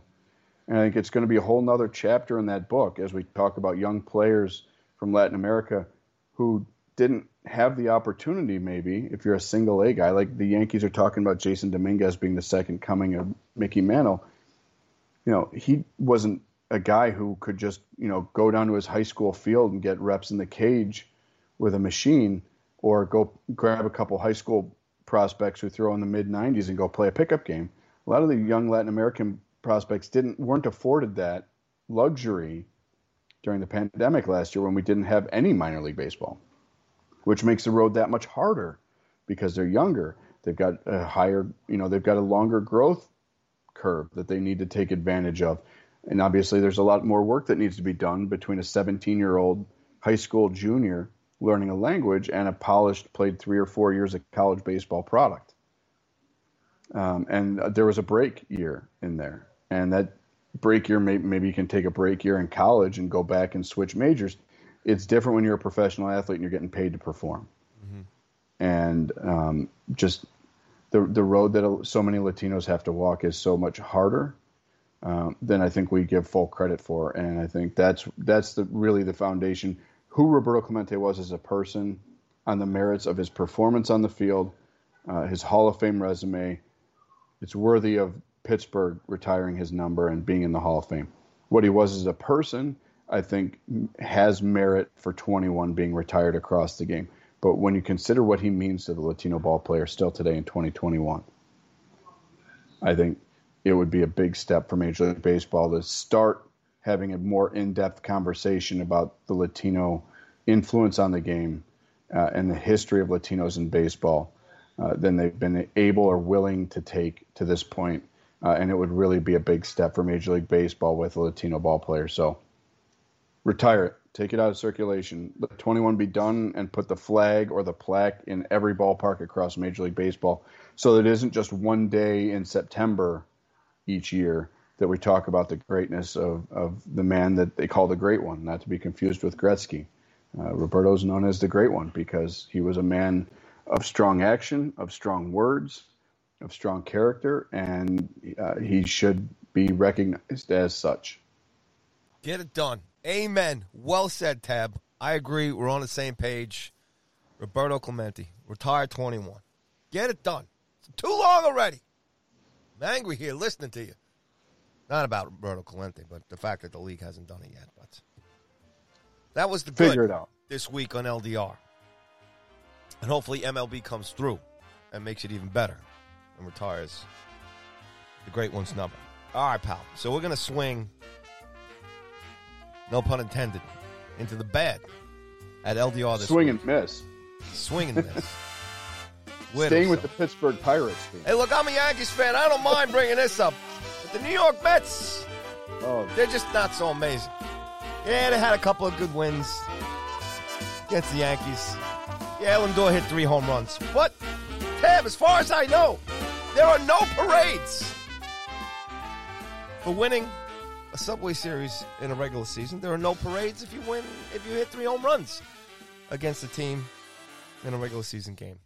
So, they can have it. They can have it. The Mets, until you win a championship, shut up. Stop talking to me. Mets fans, had enough. You're bordering on copyright infringement here for back when Dwayne Johnson was the Rock in professional wrestling because someone says the Mets and you're just going to snap. It doesn't matter. Look, we've soapboxed at the expense of the poor Mets, who should change their name to the Mess, change that T to a second S. We've talked about the fact that they went after Bauer as hard as they did, and then he went somewhere else, even though there was a big chunk of Mets fandom that was like, keep this trash away from my team. They had to fire their new GM because he's a serial sexual harasser, and then the new guy comes in and gets a DUI. I kind of feel like we're beating a dead horse every week when the Mets show up. And Tab's rolling this off, and I'm just shaking my head in disgust. Well, and the fact that we've got this laundry list of stuff to go through with the Mets, it's kind of ridiculous. It's been a gong show. I feel like as the music was playing as we were leading to this segment, the curtain should have opened and the logo for the Gong Show should have showed up, and I should have been dancing to myself because that's pretty much the dancing machine, baby. Oh, here we go. But so here's where the Mets show up in the bad this week. And again, the Mets put themselves on a tee every week, and Paulie and I both own a really good driver. So, a driver, something that their former GM should have had when he got drunk at the owner's house. Ooh, too soon. Anyway, so yesterday, a great day for those in New York media who needed layup drills when it comes to great opinion/column content. First, you had O.J. Simpson complain about the Giants not handing the ball to Saquon Barkley enough on Twitter. Gold. Maybe he's going to, offer a reward to someone to find an offensive coordinator who will hand the ball off. And you have Steve Cohen, the owner of the New York Mets, billionaire. He went in his sock drawer to find enough change to pay the Wilpons to get the hell out. Which anniversary of that sale being consummated was earlier this week. So, congratulations. You've owned the team for a year. Now let's crap all over the place on Twitter. New York Post columnist Mike Puma, go look it up. It had a fascinating column on Wednesday night in which an unnamed former Major League Baseball executive, which I would have guessed Steve Phillips, but apparently it wasn't, went on and on about the fact that Steve Cohen being as gauged as he is on Twitter, and we've talked about this. Steve Cohen's Twitter feed has been the bad on multiple segments here on LDR this year.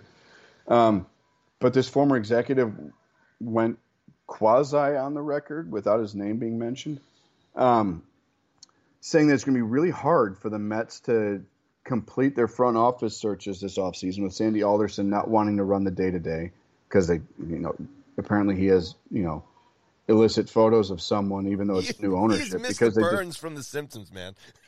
he is Mr. Burns from The Simpsons, and it's like he's still there, and it's like Cosmo Kramer. I keep making Seinfeld references today, but it's like Cosmo Kramer. Like, does he show up with a briefcase that's just got like a bottle of water or root beer and saltines in it every day? Like, what do you do here? I don't know, but I'm here. Let's have a meeting. It could have been a Zoom, but here we are. It could have been an email. They obviously need to find a new GM because they fire one for being a piece of crap, and then the guy that babysat the job, who was in the running to get it in the first place, decides that he wants to get hammered at Cohen's house and then drive himself home and pull a Tony La Russa and have a nap in the front seat. So Cohen has to deal with all this fiasco, and obviously, I don't have to tell you, Paul, the New York media is always very happily willing to just let these things slide, not talk about it much.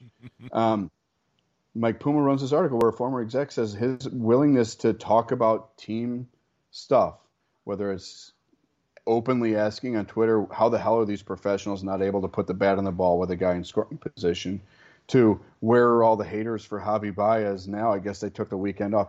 He was a super fan, and he bought the team. He was a super fan who just happens to have enough money that he can go in his sock drawer between the couch cushions and find enough loose change to buy a major league team in the city of New York. So he couldn't give a rat's ass what you or I say about him because he's a billionaire at the end of the day. But this former exec said it's going to be really hard for them to find somebody who's going to want to put up with that level of scrutiny, that level of engagement, an owner that's willing to shoot his mouth off. I mean, Jerry Jones doesn't have Twitter, but he certainly kind of fits that role as the GM/owner with the Dallas Cowboys. Mark Cuban did it a little bit, but I think he's cooled off a little bit. But Cohen still tweets like he's a fan, but he owns the team. And this former exec called that on the carpet and said, it's going to be an issue. Next morning, Cohen wakes up, opens the newspaper, reads this. So what do you do when someone says maybe you shouldn't tweet as much? You go after the guy on Twitter. Thanks, irony. As Alanis Morissette played in the background, Steve Cohen took his laptop out and figured out which emojis he was going to use while misspelling Citi Field, which he actually did in the tweet, which is the best part nobody talks about. And he actually tweeted that it was a garbage article, and if anyone could guess which former executive it was, he had a couple seats waiting for him in his suite, the owner's suite. If you can figure out which former executive it was that wanted to call him out. And he later went on, again, let's throw a little context here. This is a guy, an owner of a team, who is about to engage in a search for very high-level executives, who was just called out for ostracizing many would-be executives with how he conducts himself on Twitter. One guy who could have been an option for them in a president/GM role was former Marlins president David Sampson. That's who Cohen decides to go and name personally as the guy who sourced the Puma column for the Post. So, you know what? You know who should send a bouquet? Maybe, an edible arrangement. Just to keep the kids healthy during the pandemic. Send them some fruits and vegetables that nicely arranged. Who should be sending flowers to Steve Cohen's office every time he picks his phone up and decides to hashtag the hell out of something? Should I know this? Aaron Boone and the batters and pitchers on the other side of town. Thank you. Yeah, because more people talked about Steve Cohen's Twitter habits this week than the fact that the Mets took 2 out of 3 against the Yankees, and that the Yankees are now chasing in the wild card. The little brother made enough noise and screwed it up so much that Mean Gene, the dancing machine, is going to come out with Mr. Met when the mascot stops flicking off fans and making Instagram fodder. And Mrs. Met now too. Yeah, somebody actually said that their Fan Appreciation Day giveaway should be Mr. Met with his middle finger extended, which is crazy because I think he's only got 3 fingers. He's like a Ninja Turtle or something. But, it's you know what the Mets should do? The Yankees have the Yes Network. And I feel like Steve Cohen is a smart enough man. He's made billions of dollars being smart at something. If he wants a TV deal and he wants to make more money putting the Mets franchise out there for public consumption, put the games on Comedy Central. There you go. And allow your Twitter feed to just be the play-by-play. It's a gong show, Paul. Yeah, it's been going on. It doesn't matter who's involved. I mean, this is just... look, this is a classic case of the grass is always greener. Mets fans hated the Wilpons for being cheap, being non-existent, being ghosts who didn't spend money and only complained when the results weren't there. And now you got Cohen giving $341 million to a shortstop who's going to give the fans the thumbs down for booing him. And he's willing to spend money and chirp the hell out of anybody that takes issue with anything that his team does. You went from one extreme to the other. You went from disengaged and cheap to richer than anybody on the planet practically, and willing to tell you to go to hell if you tweet something he doesn't like. So here we are, the New York Mets. Yeah. Who, as a nice aside, last weekend, obviously with 9/11, the Mets wore uniforms with New York across the chest instead of Mets for the first time ever on 9/11. I thought that was a nice touch. But, nobody remembers. Nobody remembers that because the owner's busy calling people, what's on Twitter because they had the audacity to say, maybe you shouldn't tweet so much. So he tweeted about it. Yeah, look, there's a lot going wrong in the Mets, and not only in the clubhouse, off the field, everything else. After the 2 wins against the Yanks, they've lost 3 in a row to the Cards. They're 2-6 in their last 8. They're not going to get in. It's not going on. What I also saw within the Yankee series too, and take the fact that they're playing the Yankees, but it obviously there was more Yankee fans in Citi Field to begin with, which that's a huge problem for the Mets organization right there. Thumbs down to that. Yeah, it just goes to show you. It's really bad. But, the whole Baez-Lindor thing and everything that was going on, I mean, when we talk about it, we like the baseball players going out and everything else like that and stuff. But, I don't think there's anything for the Mets players right now to be beating their chests about. And I think I can only imagine where this is going to go down the road with an owner like Cohen, who, to Mets fans, was, he's a savior. Same way Ledecky's, for the Islanders out here on the island, too. You got the Yankees, you got the Knicks, you got the Giants. There's a big bad, New York. They're the real New York teams, quote unquote. Don't take offense to that, Mets fans and Jet fans and no, Islander fans. But no. There's for those listening, we there. will not spend an hour talking about James Dolan today. No, we won't go there either. No. Speaking of owners, well, you know what? You're bringing him up. I mean, you talk about New York and you talk about the colorful ownerships, the owners that have run the teams here, in New York. There's a couple of differences, as far as the Maras here and the Giants, they won championships. As far as Steinbrenner, the Steinbrenner family, they win championships.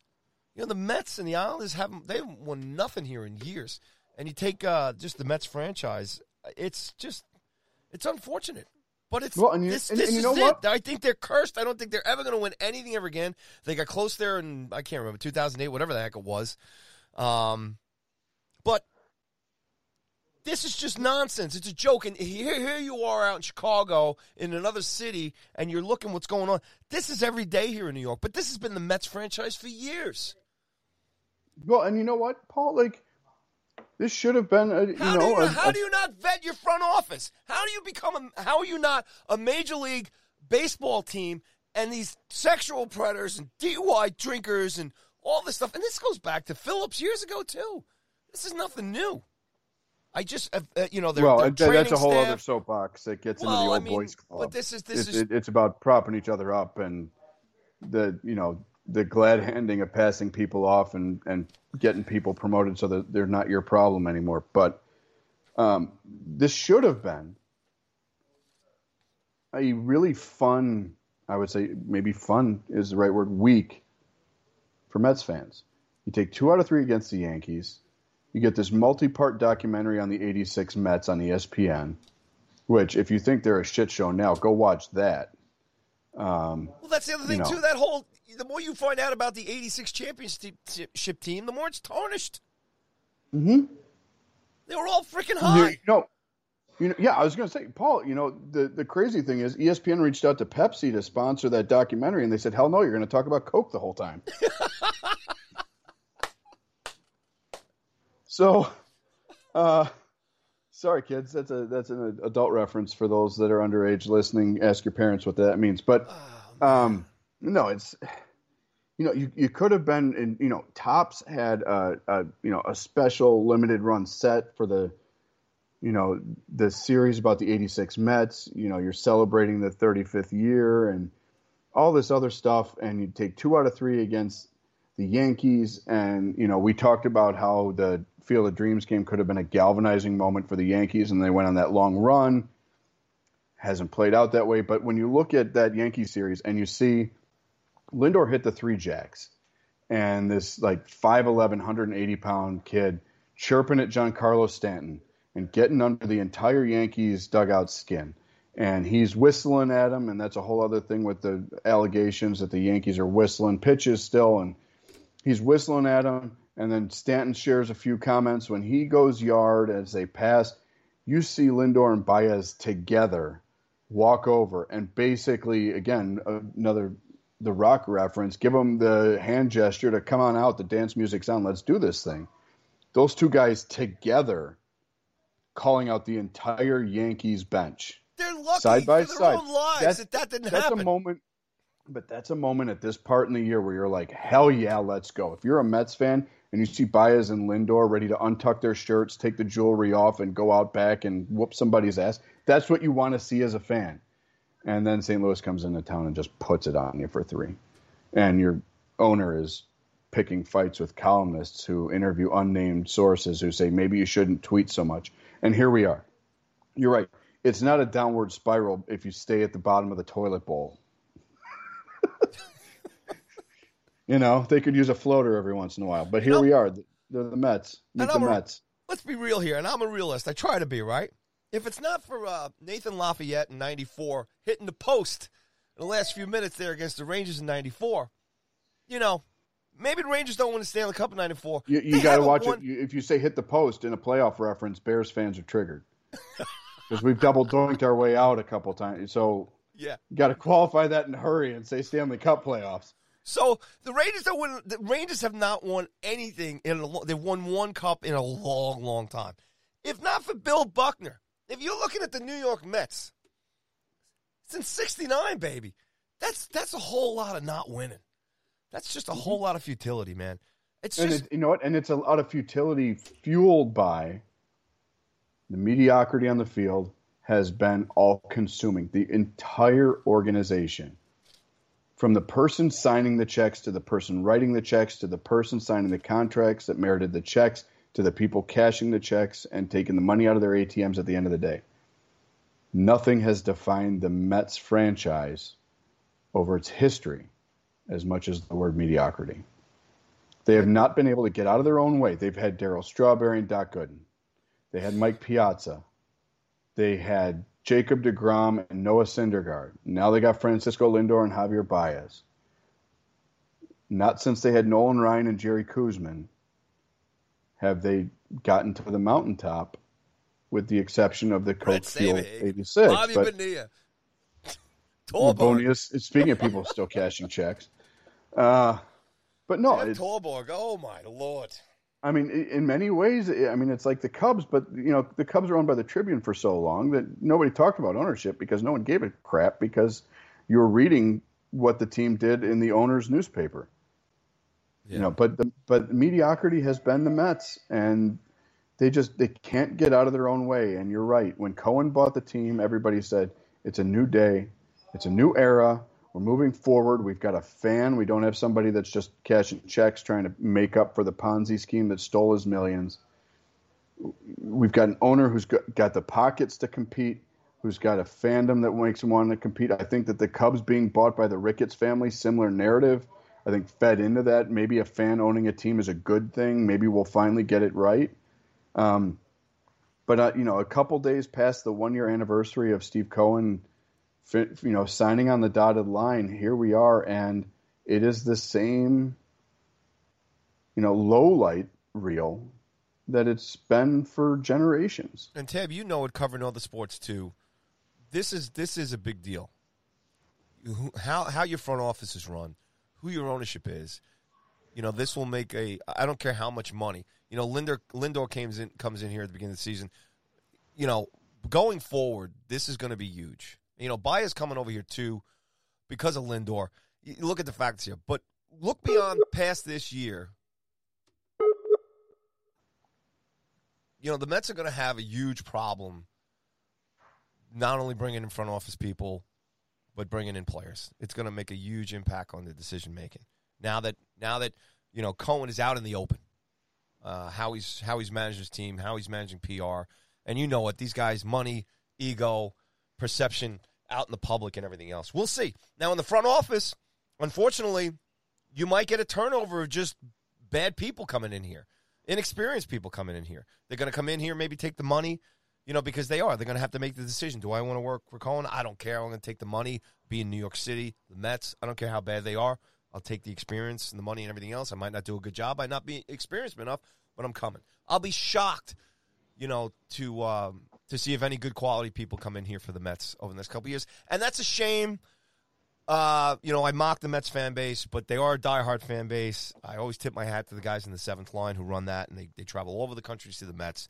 And it's just misery upon misery every year seeing them go through this. But I think keep an eye out on the Mets organization beyond this year, depending on what happens with Baez and everything else and the core guys that they have here. Well, but it isn't only Baez. What's that? It isn't only Baez. Marcus Stroman, who's probably been their most consistent pitcher all year. Well, that's what I was going to say. I mean, just the rest of the core of these Baez guys. Is out. Michael Conforto, who they've invested a lot of time and energy in, and the fans really like, even though he's had consistency problems. They're not big personalities. These guys are like kind of quiet guys who want to come in here and do their job. And if all this nonsense is going on around here, they don't want to be here. They're not going to want to be here.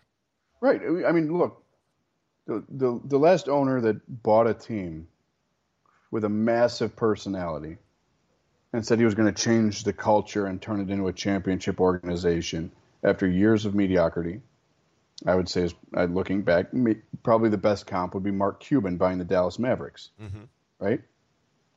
Super fan of the sport, who wanted his team to win, so he buys the Dallas Mavericks, who had a worse history than even the New York Mets. What does Cuban do? Shoots his mouth off a fair amount, but he also gives the players the best facilities in the league and hires coaches that are going to play a style of game that the players want. And he did everything that he could to build a culture that said, win. I'll shoot my mouth off here and there, and I'll be in the front row pumping my fist every night. But I'm going to make this a destination for free agents. Steve Cohen has not made the Mets a destination for free. Steve Ballmer bought the LA Clippers, another tremendously mediocre franchise, coming out of a dark period where the last owner was forced to sell because he was a racist piece of crap. And free agents are lined up to go to the Clippers. And look, this is a perfect comp. The Clippers are the little brother in a big city. The Mets aren't the Yankees. Clippers ain't the Lakers. But guess what? They're free agents that are happy to take money and go play for the Clippers, the fighting Danny Mannings, because the owner is engaged and spending money to make it a destination. It's been 1 year, a very tumultuous year. Steve Cohen has a lot of work to do. The good news for Mets fans is Steve Cohen has the resources, the money to put really expensive Band-Aids on these problems, but he needs to fix the culture of the team. And I think Puma's column has a lot of weight. Is his Twitter habit going to hinder his ability in the short and long term to get the right people in to change the culture? It's a new stadium. From what I understand, he doesn't need to do much to improve the facilities at Citi Field. It's gorgeous. It's a beautiful facility, beautiful ballpark, great fan experience. But everything about that organization needs an overhaul. And you know what? Trading for Francisco Lindor, a player who almost universally is considered a good dude, Mr. Smiles his nickname, and then you commit 10 years to him. You're saying this is where we want our culture going on the field. This is a guy that we're going to build around now. He's a 27-year-old shortstop, MVP caliber player. This is what we want. He's a leader. He took the frickin' Cleveland Indians to the World Series. What can he do with the Mets? You give 10 years to Lindor. That's what you want the field to look like. You bring in Baez, his best friend. Now, whether or not he stays after this year, even he's kind of 50-50 on. He's not buying it yet. But those are guys who have big personalities. DeGrom's not a big personality. Pete Alonso, outside of the home run derby, very vanilla dude. Marcus Stroman, big personality. He is a tremendous Twitter follow. If you're not, go find Stroman. Great dude. But he started to do some things, but will the cultural problems in the organization be so strong? And will his rift now with the media that's beginning to develop with this attack on Puma be something that hurts his ability to find people in the executive suites to help continue evolving that culture into a winning organization? Or will he say, screw you, I'm just going to do me and go find the right people and kind of have that us against the world mentality and, put the team in a corner and say, let's do this? You're right. This is going to be a very, very interesting 6 months until next season kicks off for the New York Mets, because they've got huge decisions to make with guys like Stroman, Conforto. They're a year away from Edwin Diaz leaving, potentially. Their closer, Syndergaard's walking after this year too. Baez. They've got a lot of on-field decisions to make. The question is, who is the individual making the long-term financial decisions with this handful of very influential players? And is that an individual that these players want to negotiate with? And is this an organization that they want to be a part of? And I think right now, both of us would say probably isn't. And so Steve Cohen's got a lot of work to do. Good news is he's got deep enough pockets that it shouldn't be a problem to pay for remedies. But, man, I don't envy whoever's helping him with that job search because it's an uphill battle. Yeah, if not, he's going to have to lean on guys like McCann and DeGrom to, solicit players to come here and say, hey, don't worry about it. It's okay.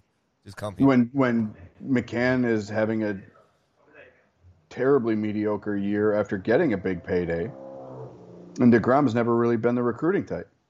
There you go. So now you're looking at Lindor being the guy with the 10-year contract who's giving the fans the thumbs down to be the guy who goes out and recruits. Good luck. And Baez, who comes here and he's like, I've always wanted to play with Francisco. This is great. He's my brother. This is a beautiful thing. And he's like, we'll see. Meet the Mets, baby. Meet the mess. Meet the mess. The road ahead. Win a few games. You got to win. It's like anything, Tab. You know what solves and cures everything? Winning. Amen. Championships. Silverware. Stock the trophy cupboard. All this stuff goes away. I don't know if that's going to happen in Metstown. Anyway, before we turn the sprinklers on, turn off the lights, close up the concessions, we got to do Tab's fantasy add-on. I think this is LDR's official longest show of the year. Good stuff. So, Tab, what do you got for us? Well, if you're looking on the waiver wire for somebody to help your fantasy team at this point, that means you're hopefully doing fairly well because you've only got a couple weeks left. If you're dealing with injuries and desperate needs on your roster, it means you're probably in a bad spot. So, what do? You go to Detroit, and you find, I think, one of my favorite things to do is to find young guys that the Cubs gave up on at one point and tell you, hey, they're a great player. Jeimer Candelario, who's eligible at first and third base for the Fighting Tigres, 467 on base percentage with 2 homers, 7 runs batted in, 8 runs scored, only 4 strikeouts in the last week. Owned in only 34%, so roughly a third of fantasy Yahoo leagues. If you're in a situation right now in your fantasy league that you need a little help, I wish you the best. I'm not. I made my charitable donations to both of my leagues this year and then watched my entire teams just get devastated by injuries. Thanks, Jack Flaherty. Thanks, Jacob deGrom. But here we are. Thanks, Mike Trout. Thanks, Ronald Acuna. Anyway, Jeimer Candelario in Detroit, he's got some multiple position eligibility. That's a big deal. And he's smoking the ball right now on a Tigers team that's doing a pretty fun job of playing the spoiler for a lot of people. So if you're looking for help at first or third base and you're looking for somebody that gets on base and he's making some damage happen, Jeimer Candelario, Detroit Tigers, this week's Line Drive Radio Fantasy Ad of the Week. Good stuff. Go get them. Go at them. And send us your PayPal accounts for all the winnings, especially after hearing the lack of success that our Tab is having this year in Fantasyland. Oh, well. Hey, can't control the injuries. You got to be in it to win it, though. This is true. And, hey, the Mega and the Powerball are both over $400 million. So maybe if one of us wins, we go call Steve Cohen and say, I've got 40,000 Twitter followers. Maybe I should own a team. Yeah, we should go. Well, we can save up for the All-Star game in Seattle, buddy. Road trip. LDR road trip. I want to go out to the West Coast with Tab. I'm in. All right. Love that place. Love Seattle. Kraken, baby. Mariners. Seahawks. It's a sports town, baby. Love it. Got to get some hoops back there, too. Bring back the Sonics. Oh, yes. All good. Once again, as always, thanks for listening to Line Drive Radio. Make sure you follow us everywhere at Line Drive Radio, and especially on the Twitter, where me and Tab are pretty much all the time, to our wife's discontent. But anyway, Tab, as always, please say goodbye to the folks. Oh, ladies and gentlemen, kids of all ages, thank you for listening to Line Drive Radio, part of the Revolver Podcast Network. Feel free to turn on a game, shout at your team for being terrible, clap when your team succeeds, and tweet at whatever owner you want. See if they come back hard. Love it. And with that said, Line Drive Radio is out. Go play some ball.